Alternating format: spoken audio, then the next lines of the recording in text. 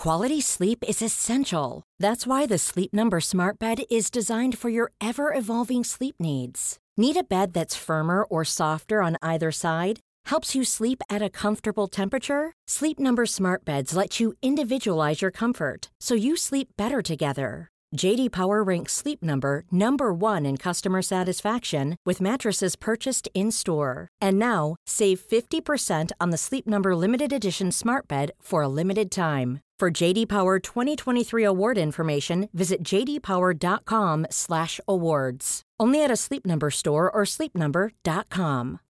Life is full of what-ifs. Some awesome, like what if AI could fold your laundry? And some, well, less awesome, like what if you have unexpected medical costs? United Healthcare can help get you covered with Health Protector Guard fixed indemnity insurance plans. They supplement your primary plan to help you manage out-of-pocket costs. No deductibles, no enrollment periods, and especially no more what-ifs. Visit uh1.com to find the Health Protector Guard plan for you.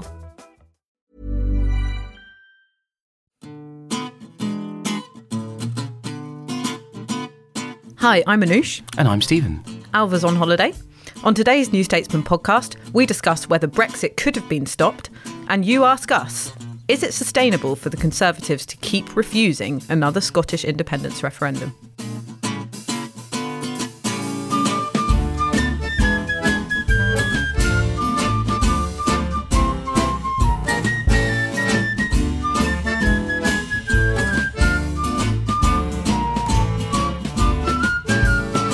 So we thought in a quieter August week it would be a good time to discuss a topic that we know is close to the hearts of a lot of our listeners, and it's something you've been thinking about, Stephen, after your interview with David Lidington, the former Europe Minister and Theresa May's de facto deputy. Could Brexit have been stopped? Now, in your interview, he laid out a few scenarios in which he thought that might have been possible, and he was talking about the time before the referendum. Obviously, whenever you interview someone, well, hopefully whenever you interview someone, they say more interesting things than you can fit in the piece, or things in the kind of sort of asides. Sometimes, of course, the reverse happens and the word count and you have to put a not very good interview and kind of stretches out like this endless treadmill of despair. But in the case of David Lidington, he said a lot of really interesting things. Throughout the interview, we kind of referred, talking about a variety of things. He very much was always of the opinion once it happened, it couldn't unhappen. He was not he was someone who was very much just like, look, you have to come to terms with the fact that it can't, it has to be implemented. But he, in the course of the interview, laid out three sort of hypotheticals, which I discussed in the piece. The first being, what would have happened if the referendum happened later in the Parliament? Obviously, the referendum happened as the refugee crisis was at its height. Obviously, the refugee crisis, once again, and I think will continue to be a feature of politics, and every couple of years it peaks and troughs. But the refugee crisis was at what then was thought to be its height. This meant there were a lot more headlines about immigration than we would expect usually, although obviously, of course, headlines demonising migrants are a sort of regular feature of British public life at any given time. But when he said, it could have been different if it had happened when immigration had been slightly lower salience. The second was, what would have happened if David Cameron had, because obviously he had this whole idea of, I'm going to renegotiate, and if I don't get my way, maybe I could campaign for out, which just obviously wasn't true. Would it have been different if he had started campaigning for in, kind of much, much earlier? And the third variable was, in his words, not mine, the Labour Party getting its act together and making a full-throated case for Remain. I think there are a bunch of other campaign hypotheticals, which I imagine we'll get into as we discuss those three. But I just thought, because he said so many interesting things, and because I kind of want to in this quiet period, I probably will do the same thing with some stuff like Andy Burnham said, and I couldn't get into that interview. Kind of go like, here's some, it's summer, here's some stuff to think about. But I think the thing I thought was interesting, let's take the two Tory-facing ones first, right? As you remember from covering that time, the reason why the referendum happened so early in the Parliament, which I do think, considering it was so close, right, you kind of have to accept that any number of things could have changed the outcome, which I do think was unhelpful for Remain for a number of reasons, was because the Parliamentary Party would have lost its nut if, to use a highly technical Westminster insider term, if the referendum had been pushed back further, right? You know, the mood in the party was so bad.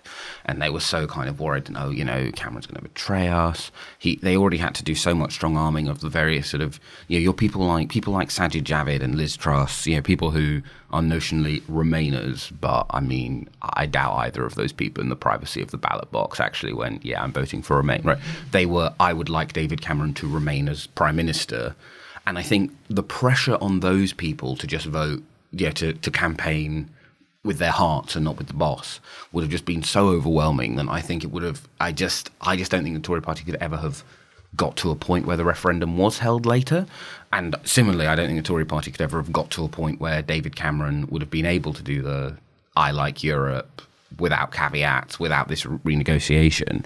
But yeah, I sort of wonder what you kind of think, having, yeah, obviously been in Westminster during that fraught time. I think one of the things that we forget is that the levels in Downing Street, or at least in the Remain or you know, Remain sympathetic part of the Conservative Party at the time, the mood was very complacent because basically they came off the back of that majority in 2015 that they, you know, not everyone was expecting. Of course, you actually were one of the few Westminster journalists at the time who noticed that Labour were not doing very well at all in that general election. Yeah, exactly. So no one really thought that outcome would happen. So, you know, it gave them, I think, a false sense of security riding in to that parliament off the back of that majority that they weren't expecting after a difficult few years of coalition. Secondly, I think the Scottish referendum in 2014 was probably the biggest driver of that complacency, to be honest, because it fed into this sort of Westminster wisdom that was already sort of underneath the surface of, oh, you know, the British voting public, they're sensible, they're cautious, they're risk averse, they want us to look after their money. That's why they voted Cameron in, you know, after 5 years of austerity. That's why the Scottish electorate voted to stay in the United Kingdom. What they underestimated was the fact that the politics in England were actually really different from the politics in Scotland. And so I think that complacency fed into the Remain campaign, particularly that complacent Cameroon Tory faction, which meant that they didn't campaign in the same way that the Vote Leave campaign did. And, you know, we've been through all of that, and that's sort of a well-written history of how well they campaigned and sort of their appeal to people's emotions and simple messaging and some scare tactics in terms of suggesting that Turkey was sort of on the brink of joining the European Union, for example, also evoking the NHS, you know, the great love of the British voting public and how it would get hundreds of thousands of pounds more if we left the European Union. So there were those campaign messages that are, well, you know, well-worn arguments about whether it was right or wrong to use them, but it was clear that the Remain campaign was on the back foot from the start, not just because they were worse campaigners in that campaign, but because of the context of the Scottish referendum and the Tory majority before it. I think you're exactly right. The 2014 and 2015 electoral events were so important to so many things. I mean, the number of people in the lobby who say to me, oh, it'll be 55-45. And it's like, why? All of the polls showed it was neck and neck. You know, it's like, it's one of those, it was just like, where is this extra, you know, kind of like, where is this extra, in some cases, 6 points that would require Remain to get? Like, where do you think this is going to come from? But I think it was a problem for a couple of reasons. The first was, and I think, you know, David's a really interesting interviewee, and yeah, he said a lot of other interesting things that I will obviously get to in future pieces. But I think what's really interesting is Vote Leave. Well, lots of people in Vote Leave were convinced, oh well, Corbyn made a huge difference because and so many people on the Conservative Remain side basically had this idea of like, you know, step one, hold referendum, step two, question mark, step three, Labour Party saves EU membership for us, which like just wasn't going to happen at any. Basically, the moment that the Labour Party was not going to be an effective presence in that referendum campaign was those first opinion polls coming out after the referendum showing them being swept away in Scotland, and just the mood in the PLP was very much just like, I'm not getting Scotlanded. And now, of course, hilariously, many of those people since have been Scotlanded. And I think one of the stories of politics that people kind of has been underwritten and also underappreciated is that Labour MPs went into the 2016 referendum essentially in a position of not one vote lost for the EU. And then Brexit happened and they're like, oh God, this is awful. I'm really sad about this. God, maybe we should lose some votes for the EU. And it kind of, and the sort of radicalisation of a lot of Remainers in the Labour Party is partly, now there are some honourable exceptions, right? There are some people who are second referendumers who were very, very clear that they thought in the 2015 election was possibly their last chance to save EU membership. They, did campaign very hard, but a lot of Labour MPs, I think, did have this kind of attitude of like, I'm not becoming Jim Murphy Mark II, so I'm going to take a back seat. And in some ways, the fact that Corbyn himself was as openly Eurosceptic before being elected leader, I just don't think actually mattered at all, because none of the other the other candidates would have been more sad about the result, but all of the other candidates, other than Mary Cray, who couldn't even on the ballot, precisely because people in the PLP were just like, I remember one of the hustings I covered, she was just like, it was like, oh, would you share a platform with David Cameron because of what happened in Scotland? And they all did the no, never. And she was like, of course I'll share a platform with David Cameron. It's our membership of the EU. Are you having a bubble? And Labour MPs didn't like that. They didn't want to shed votes to stop Brexit. They saw that as Cameron's problem. Yeah, that's really interesting because, again, it shows how the mistakes made during the EU referendum campaign and the outcome of the vote were partly down to the lessons that people wrongly perhaps learned from the experience of the Scottish referendum, because that was another piece of received wisdom, wasn't it? It was like, better together, screwed Labour in Scotland. We should never share a platform with the Conservatives again. It was the argument was a little bit like the idea of being the junior coalition party. You always get screwed. So that's really interesting that tied into it too. But what I thought was really noticeable from your interview with David Lidington, the original interview, not the offcuts this week, was that you said the most important thing to remember about him is that he was a Eurosceptic. And this is the thing. David Cameron sounded like a Eurosceptic. So all of these Conservatives who were making the argument for Remain, or at least the sort of more mainstream ones, had spent most of their careers denigrating Europe and saying that we desperately need to reform it because it's not working for the UK. So I wonder if the die was already cast and, the mood was already there. Not say, like you say, the result was really close and it could have gone either way depending on whatever was salient at the time. But the context was, among most English voters, all we hear about the EU was negative. Listeners to the World Service can pinpoint exactly the moment on election morning that my heart breaks. And it's always useful doing the World Service because it forces you to kind of zoom out.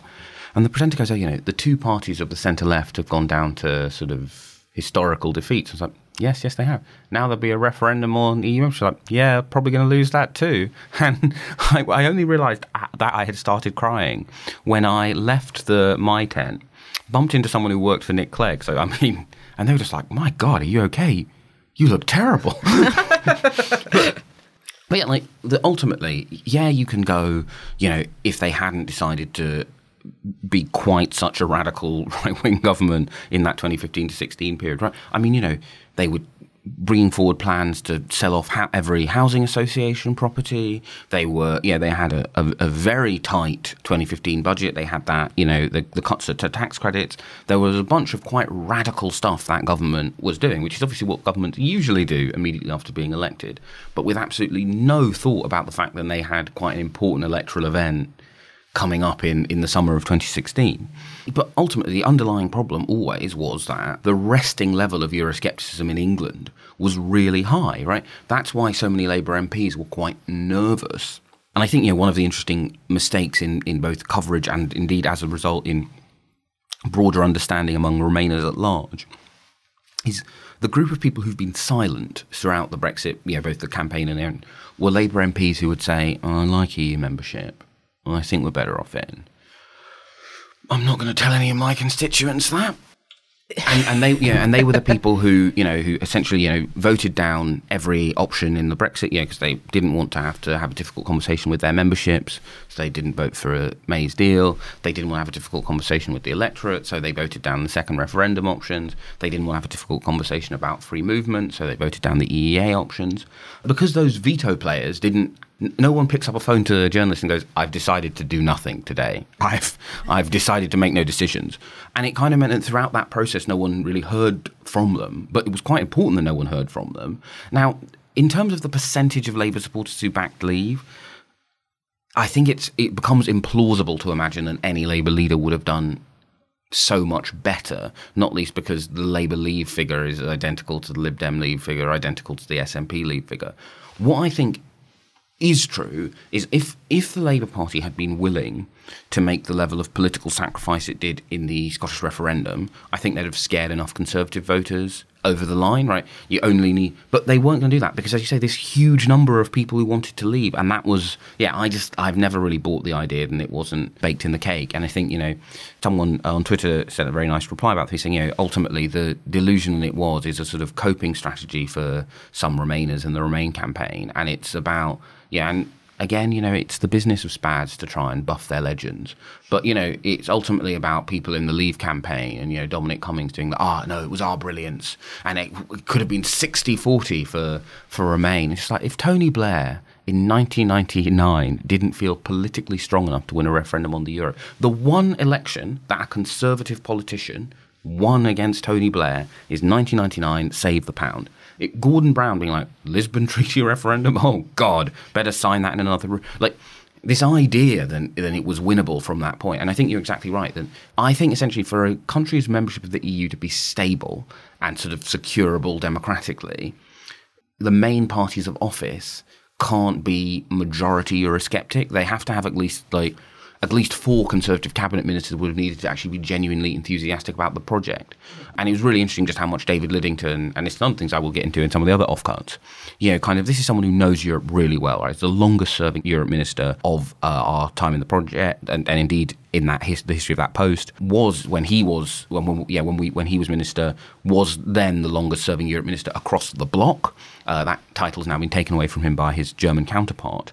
But this is someone who knows Europe, is fond of it, but continually spoke of it in this kind of, well, look, the thing the government doesn't understand is if they want their climate stuff, it's going to have to come through their cumbersome processes. Oh, the Union of Democracies is a great idea, but if you're bringing France and Italy in, you're bringing the EU in because they will just refuse to act like separate countries, however much you may wish it. Although obviously I have a rather different feeling about those things than David Lidington does. I think he's correct about all of them.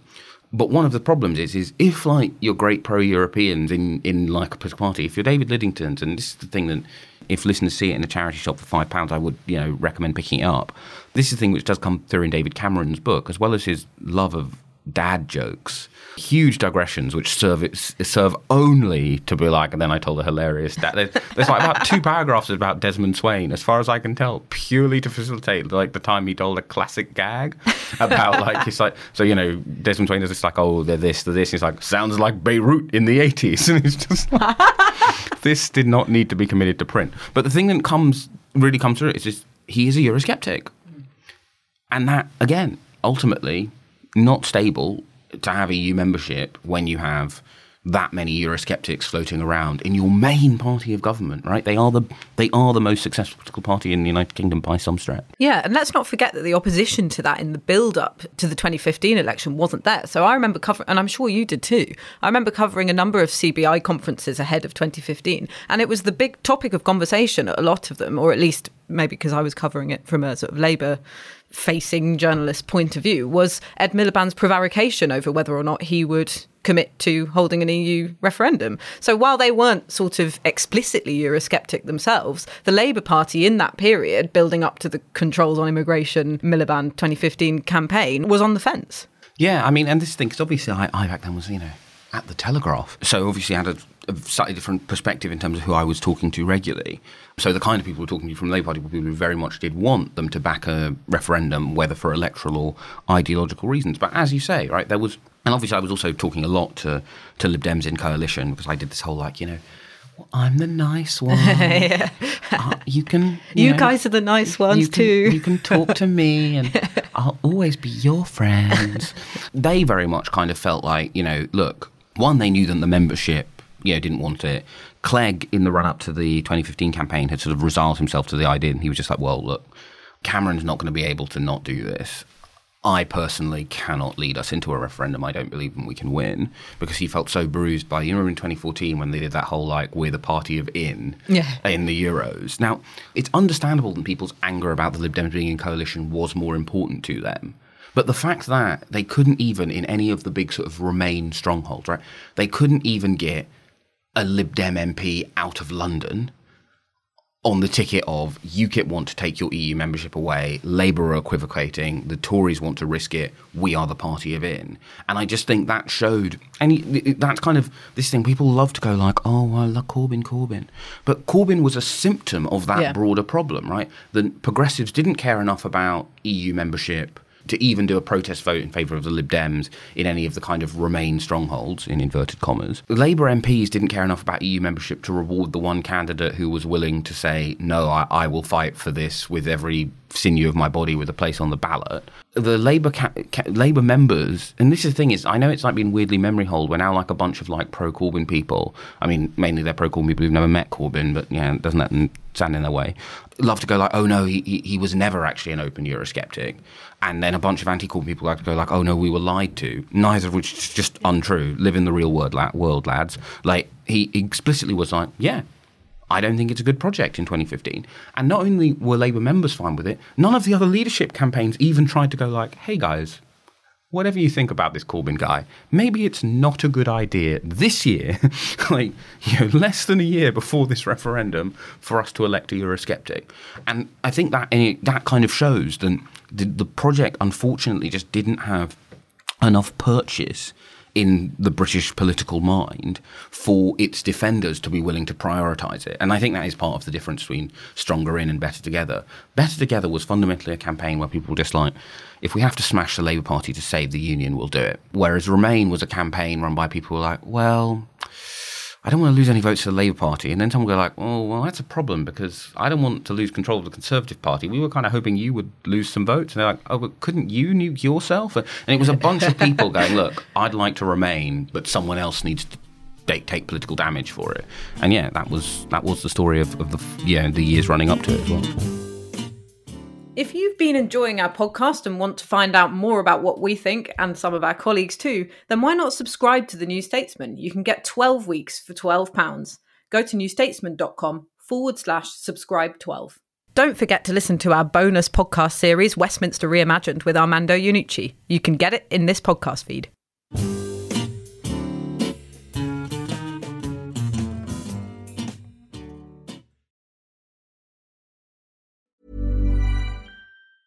Quality sleep is essential. That's why the Sleep Number Smart Bed is designed for your ever-evolving sleep needs. Need a bed that's firmer or softer on either side? Helps you sleep at a comfortable temperature? Sleep Number Smart Beds let you individualize your comfort, so you sleep better together. J.D. Power ranks Sleep Number number 1 in customer satisfaction with mattresses purchased in-store. And now, save 50% on the Sleep Number Limited Edition Smart Bed for a limited time. For J.D. Power 2023 award information, visit jdpower.com/awards. Only at a Sleep Number store or sleepnumber.com.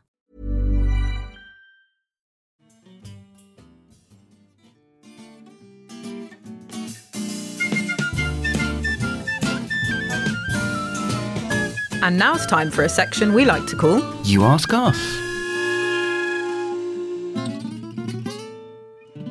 So our question today is, the Prime Minister is visiting Scotland this week, but he has refused to meet with Nicola Sturgeon.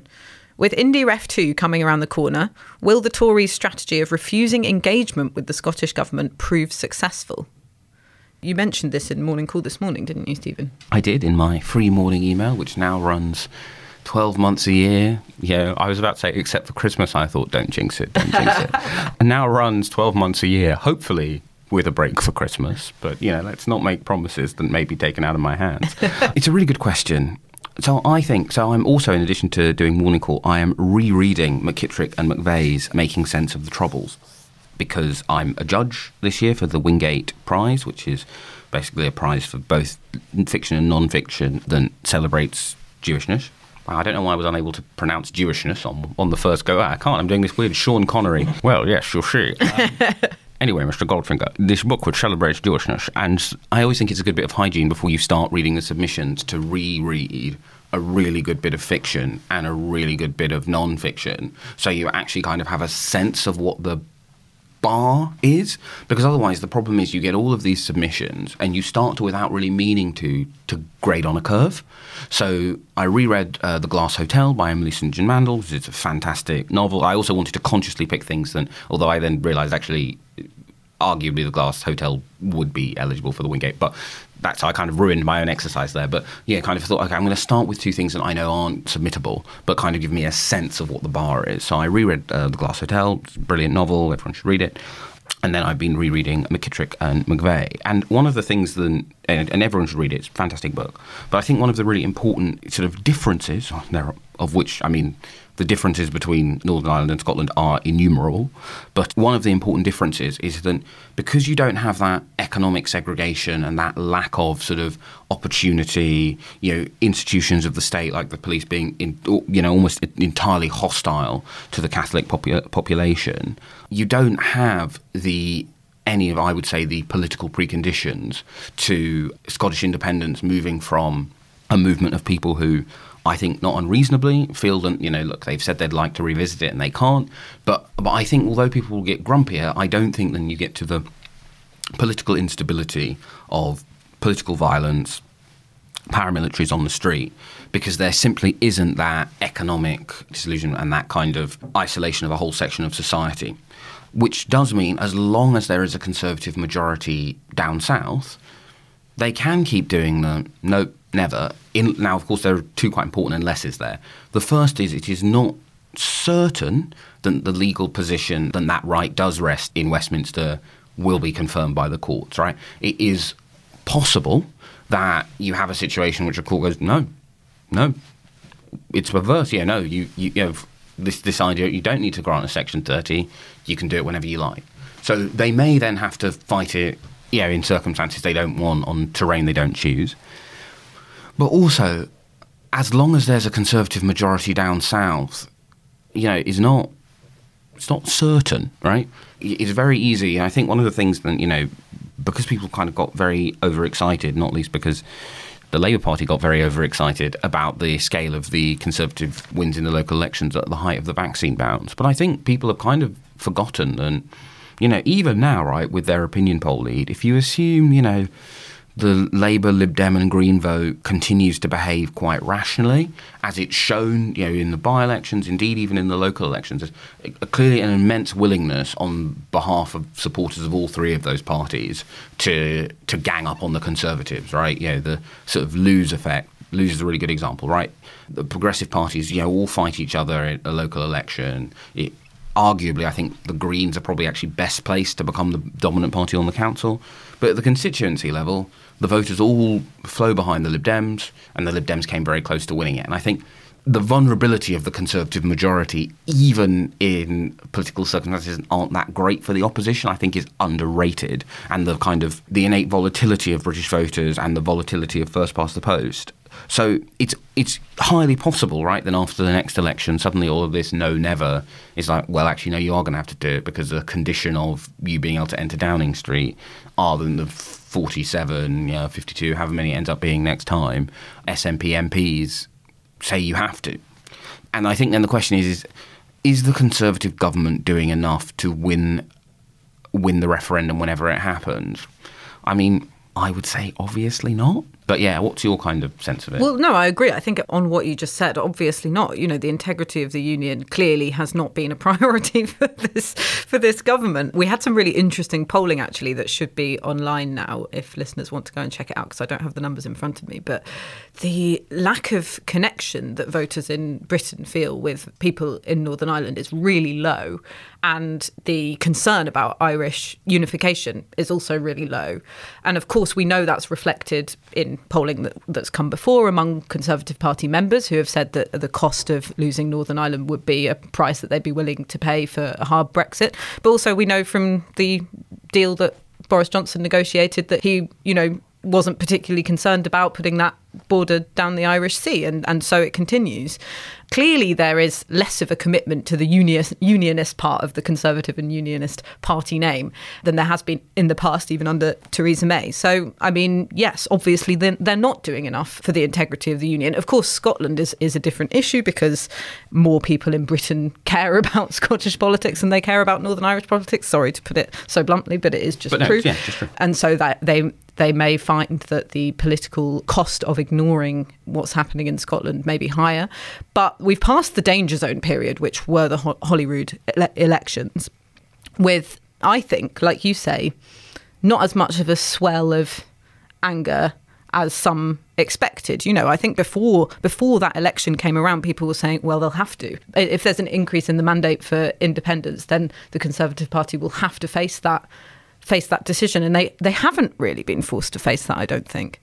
And also, let's not forget that it does kind of suit Nicola Sturgeon to have that Conservative majority in Westminster, which is always a little bit of a mitigating factor in how hard she's going to fight. I don't know if that's fair, but I sometimes feel that. Yeah, I think this is the thing, in some ways, right, this is the perfect political situation, right? In terms of Nicola Sturgeon's political strengths, right, she's someone who, in the same way David Cameron was very good in opposition at performing competence, right, she performs a kind of, I'm very orderly, I'm well kept, I have neat bank manager hair, I'm good at doing the kind of and lots of this she's good at doing because it's sincere, right? She's good at doing the I have a genuine hinterland, because she does genuinely have a cultural hinterland and does, have a keen interest in novels and all that stuff. In terms of the things about her which she's politically good at, and the things that Boris Johnson is politically bad at, he's almost perfectly designed to throw all of her assets into sharp relief.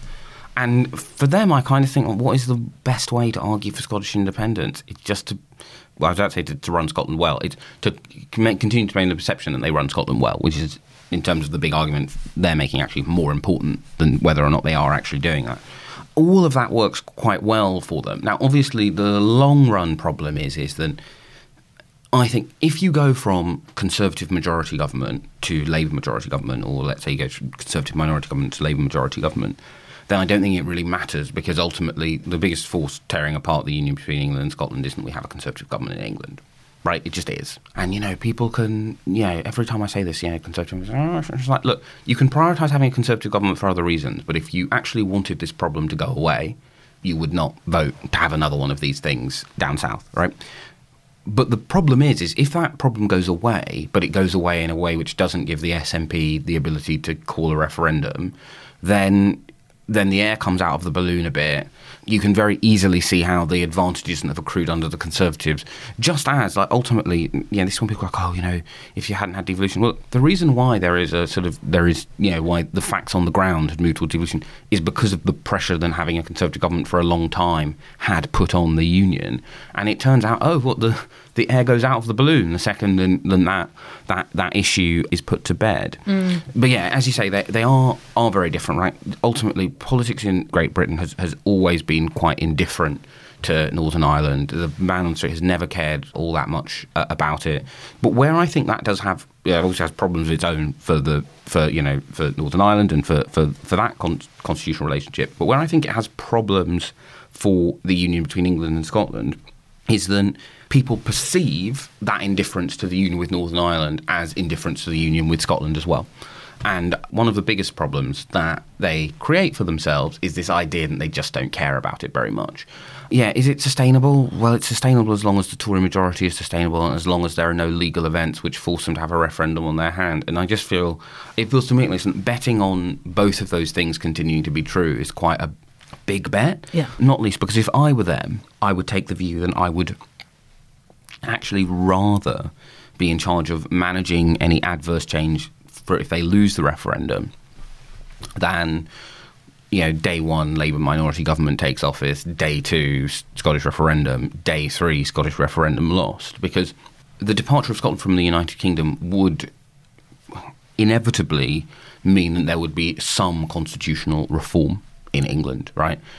Even the Labour Party isn't quite so silly as to go, do you know what would be a brilliant idea if we just persisted with our electoral system having they've already actually lost Scotland as a reliable place but having no chance of winning it back because it's gone. Yeah. If I were the Conservative Party, I would much rather be in charge of that process myself. But politically, right, it works well for them because this, despite the fact that it is ludicrous for people to like, I'm voting Conservative to save the union. It's just like, it's like I'm having a vodka shot to fix my hangover.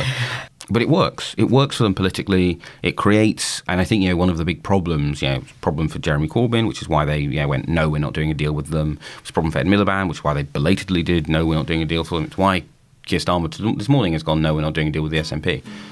In terms of the political circumstances, it is ideal for the Conservatives, I think, to continually be able to play the card of unions in danger, if there's a referendum, it'll probably be lost. Don't vote Labour. You've been listening to the New Statesman podcast with me, Anoosh Chakelian, and my colleague Stephen Bush. We're produced by Adrian Bradley, and our music is Devil with the Devil, licensed under Creative Commons. Thanks so much for listening, and please leave us a review and don't forget to subscribe.